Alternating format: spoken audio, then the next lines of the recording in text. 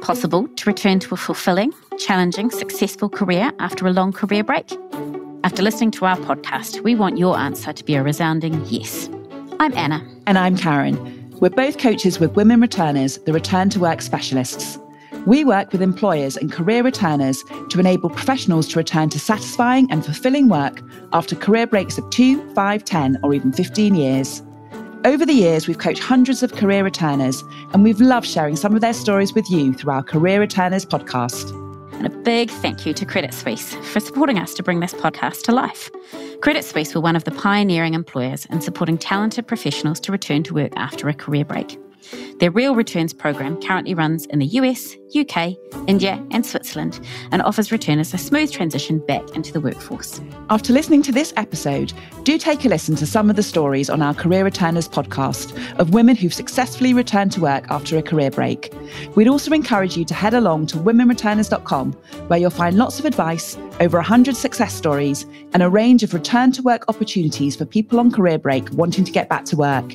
And also sign up to our free network and Facebook group for extra support and connection. And now, for today, Karen and I thought we'd share some reflections on the themes that have come through from the stories to date, as well as some practical advice from our own experiences working with returners.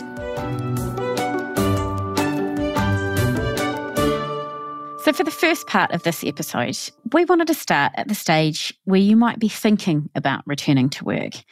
When Karen and I work with people who are thinking about coming back after a career break, one of the first concerns that they very often have is, gosh, how long they've been out of that paid workforce. And sometimes we find, just like if I think back to Sarah McKelvey's story in episode 2, many of you may have originally planned to take perhaps a break of 6 or maybe 12 months off work, but through various circumstances, this may have actually ended up being a lot longer. It might even be 5, 10, 15, even more years out of the paid workforce. I guess, thinking about it, we did really want to reassure you that we have seen loads of people successfully return to work, even after long breaks. And a big part of the purpose behind our organisation, Women Returners, was to show that career breaks can be just a normal part of a 40 or 50-year career. Absolutely. And I think what we've also seen is the huge range of reasons for a career break. And often they are very distinct, very individual and personal to a returner. For lots of people, they may well have taken a career break to look after their children, just like Laura did in episode 5 or Georgia in episode 8. But increasingly, we're also seeing career breaks for a range of different reasons. One common reason is relocation. Melissa from episode 3 took a break in part to help relocate her family from the US to the UK. And for some people, their break might be more for caring reasons, like looking after an elderly relative who isn't well. Yemi Morgan-Raiway in episode 4 took a break to be a foster carer. And so loads of different reasons for breaks. Others might take them for more sensitive reasons like ill health or bereavement. And equally, others might take them because they really wanted to have a go at starting their own business, or they had always wanted to, study for a long time. So we're just seeing so many different reasons as we meet with more and more returners in our different programs that we're running. Yeah, absolutely, we do. And I love hearing all the different stories and the different reasons for people's breaks. Yes, whatever the reason for a career break, I think we often find when people think initially about their career break, they don't always at first recognise perhaps all the positives that they might have gained from that time. They sometimes see that career break as a gap or as a real lack, rather than thinking, gosh, what have I done and how have I really valued that time? And I think, Karen, if I reflect on the 9 women that we've spoken to so far, what I've really loved in terms of one of the themes that's come through definitely very strongly is that they've all talked really proudly about the skills and strengths that they've developed during their career break. If I think about Laura, who we mentioned before in episode 5, she spoke so passionately about all those skills of patience, negotiation, and also empathy that she developed on her break while she was raising her young children. And then Sarah McKelvey in episode 2, she shared those amazing, wonderful stories about the volunteering work that she did, both at her children's school and then with football, and how that volunteering really helped her develop some skills and strengths in terms of leadership and collaboration. Yes, and I think it absolutely struck us, didn't it, how positive they were about their career breaks. And that rather than being apologetic, which we sometimes hear returners are, they really encouraged us to look at it in a totally different light because they were hugely proud of the reasons for their break and how they developed during that time. So I remember Rachel from episode 1 was really clear that actually it was her career break that's helped her to progress and to be promoted since she's been back at work because of all of those skills that she developed during it. And I think Rachel's story was a great one to hear, particularly as she reflected after being back for a few years. And I think alongside that process of recognising actually all those things you may have gained from your break, it's worth taking a broader look, perhaps even back into your career before you went on your break, to think about some of the broader strengths and skills that you have and start thinking about that when you're actually even just considering returning to work. Because what this can do is it really can help you to reconnect with what we'd call your professional identity. You know, that sense of yourself as a confident, capable professional. And as you're trying to do that, to remember what those skills and strengths are, it can be really helpful to think back, what did previous managers, previous colleagues, previous teams that you worked with, what did they really value in you? What feedback did you receive about your strengths at that time? Also, it can be helpful to think about, for yourself, think about those times when you were really at your best, and what were the strengths that you showed during those times. Also, if you're feeling particularly keen, it might be helpful to do an online assessment, something like StrengthsFinder, for example, because that's just a really nice way to uncover perhaps some of those underlying strengths that you have. But we also find in doing that, it can be helpful for people because it reminds them of some of the more professional terms that they might want to use to describe their skills and strengths. We'd also recommend reflecting on all the professional experience that you have from before your break that you won't have lost. Laura in episode 5 talked about her consulting career and how when she reflected on that, it really reminded her of all her skills in managing teams and projects, understanding situations quickly and problem solving. And I remember her talking about the joy she felt when she realized she hadn't lost them and she could operate in that same way. So think back to how many years of experience that you bring, as well as your specialities, your achievements, your qualifications, because that can give you a really big confidence boost. You haven't lost all those skills. They just might need a little bit of refreshing. Yeah, absolutely. I think it's such an important thing to remember. Actually, those skills are all still there. And it is definitely worth spending that little bit of time trying to build your confidence back up as you think about returning to work. So whether that's through reflecting on your strengths, reminding yourself of all your fantastic experience you have, also the qualifications that you may hold, all of those are going to help to boost you up, to regain your professional confidence and that sense of, you've absolutely got lots of wonderful things that you can offer to an organisation. At the same time, I guess the other thing that we would say, alongside doing some of that reflection, we know that confidence is also built through taking action, not just simply by kind of reflecting. So it can really help as you're thinking about returning to work to start to think about it as a project, to make a plan for it, which has got clear tasks that you want to achieve, clear milestones that you're tracking against.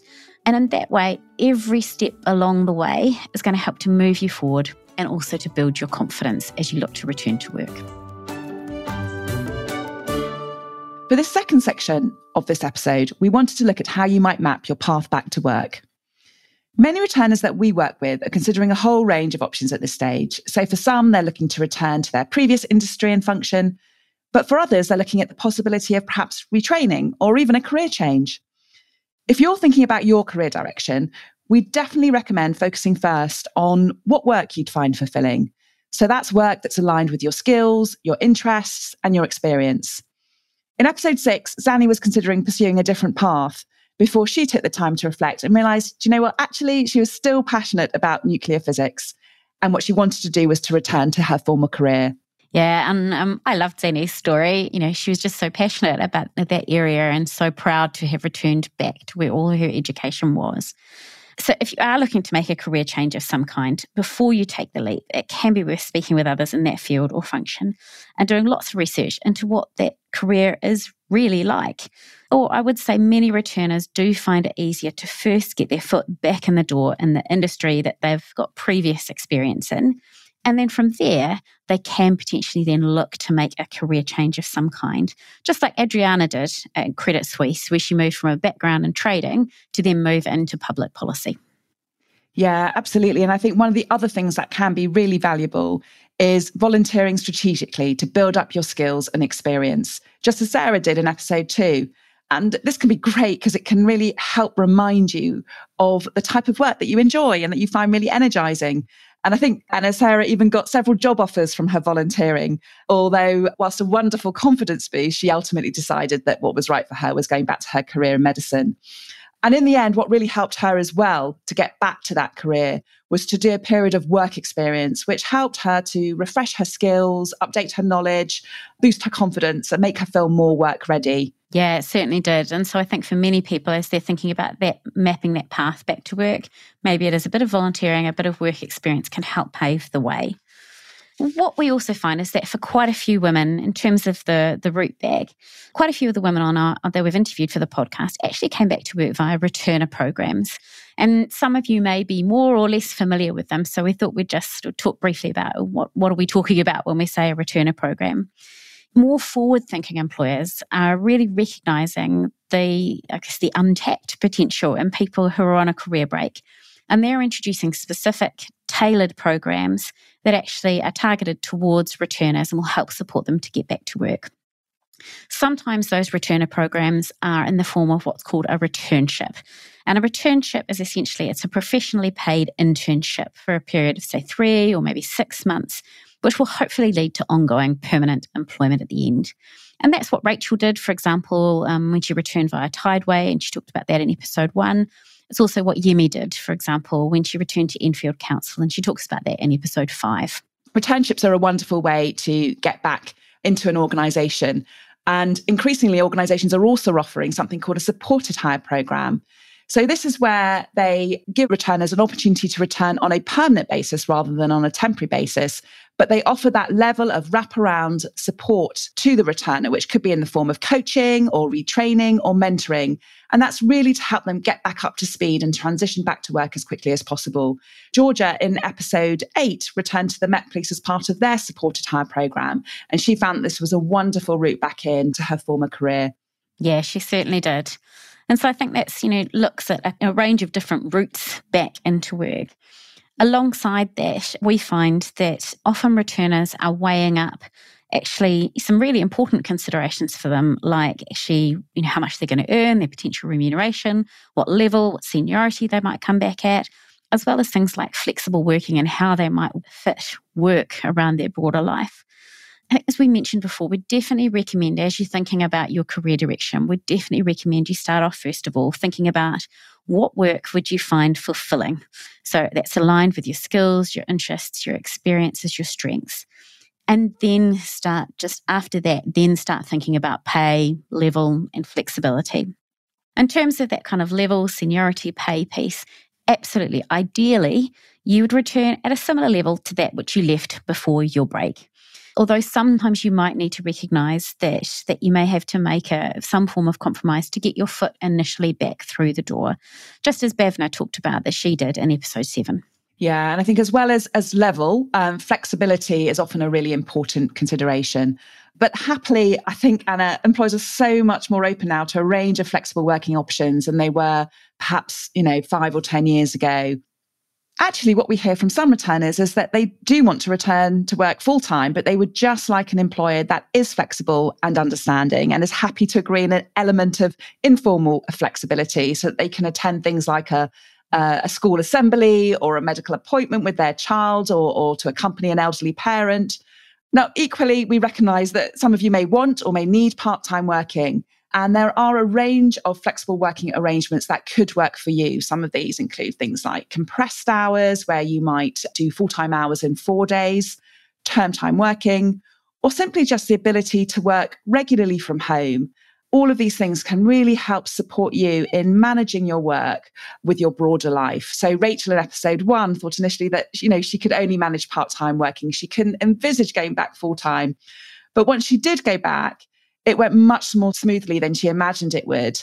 And she now really values the flexibility that she agreed with her employer, where she can balance doing some of the school pickups again, being present at school gates, which is important to her, while still working full time.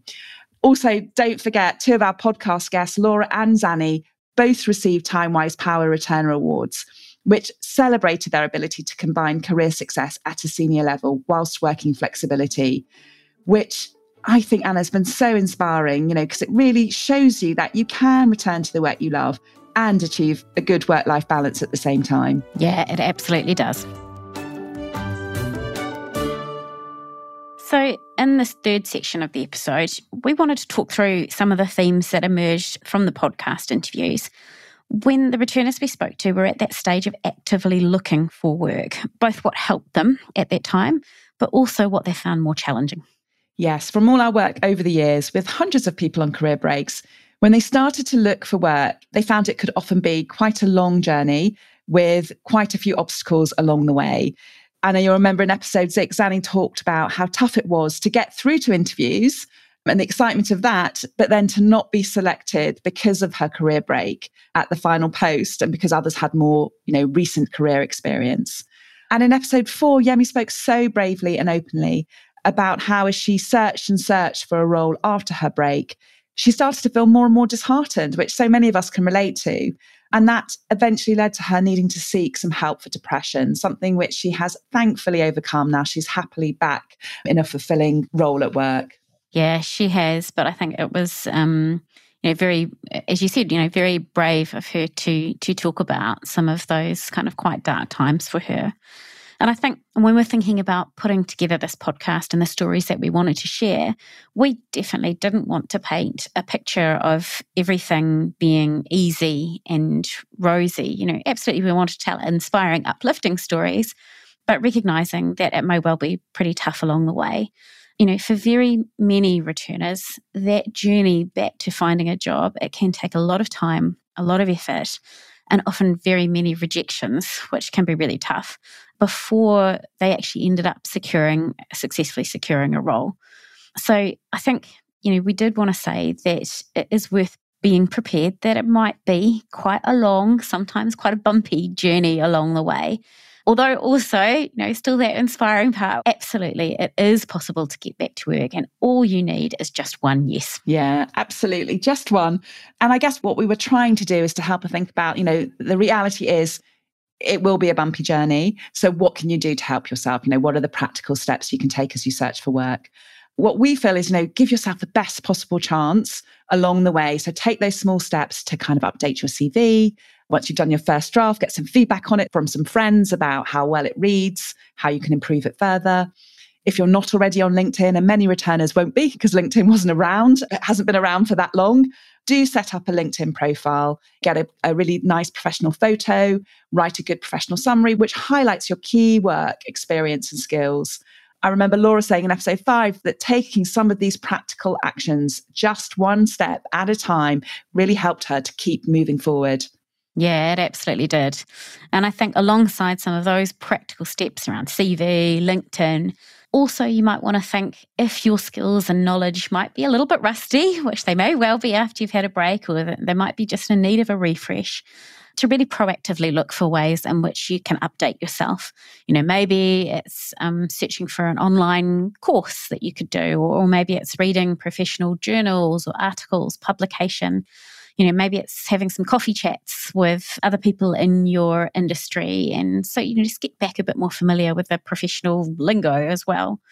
I really liked, Bhavna talked about in episode 7 about how she actually kind of proactively completed a number of online IT courses, refreshed some of the coding languages that she needed. That really helped her to update her skills and absolutely helped her ultimately to secure a role back in technology again. Yeah, I think it's just such a brilliant confidence boost as well to kind of be back up there, be feeling like you are on top of some of these skills that had gone a bit rusty.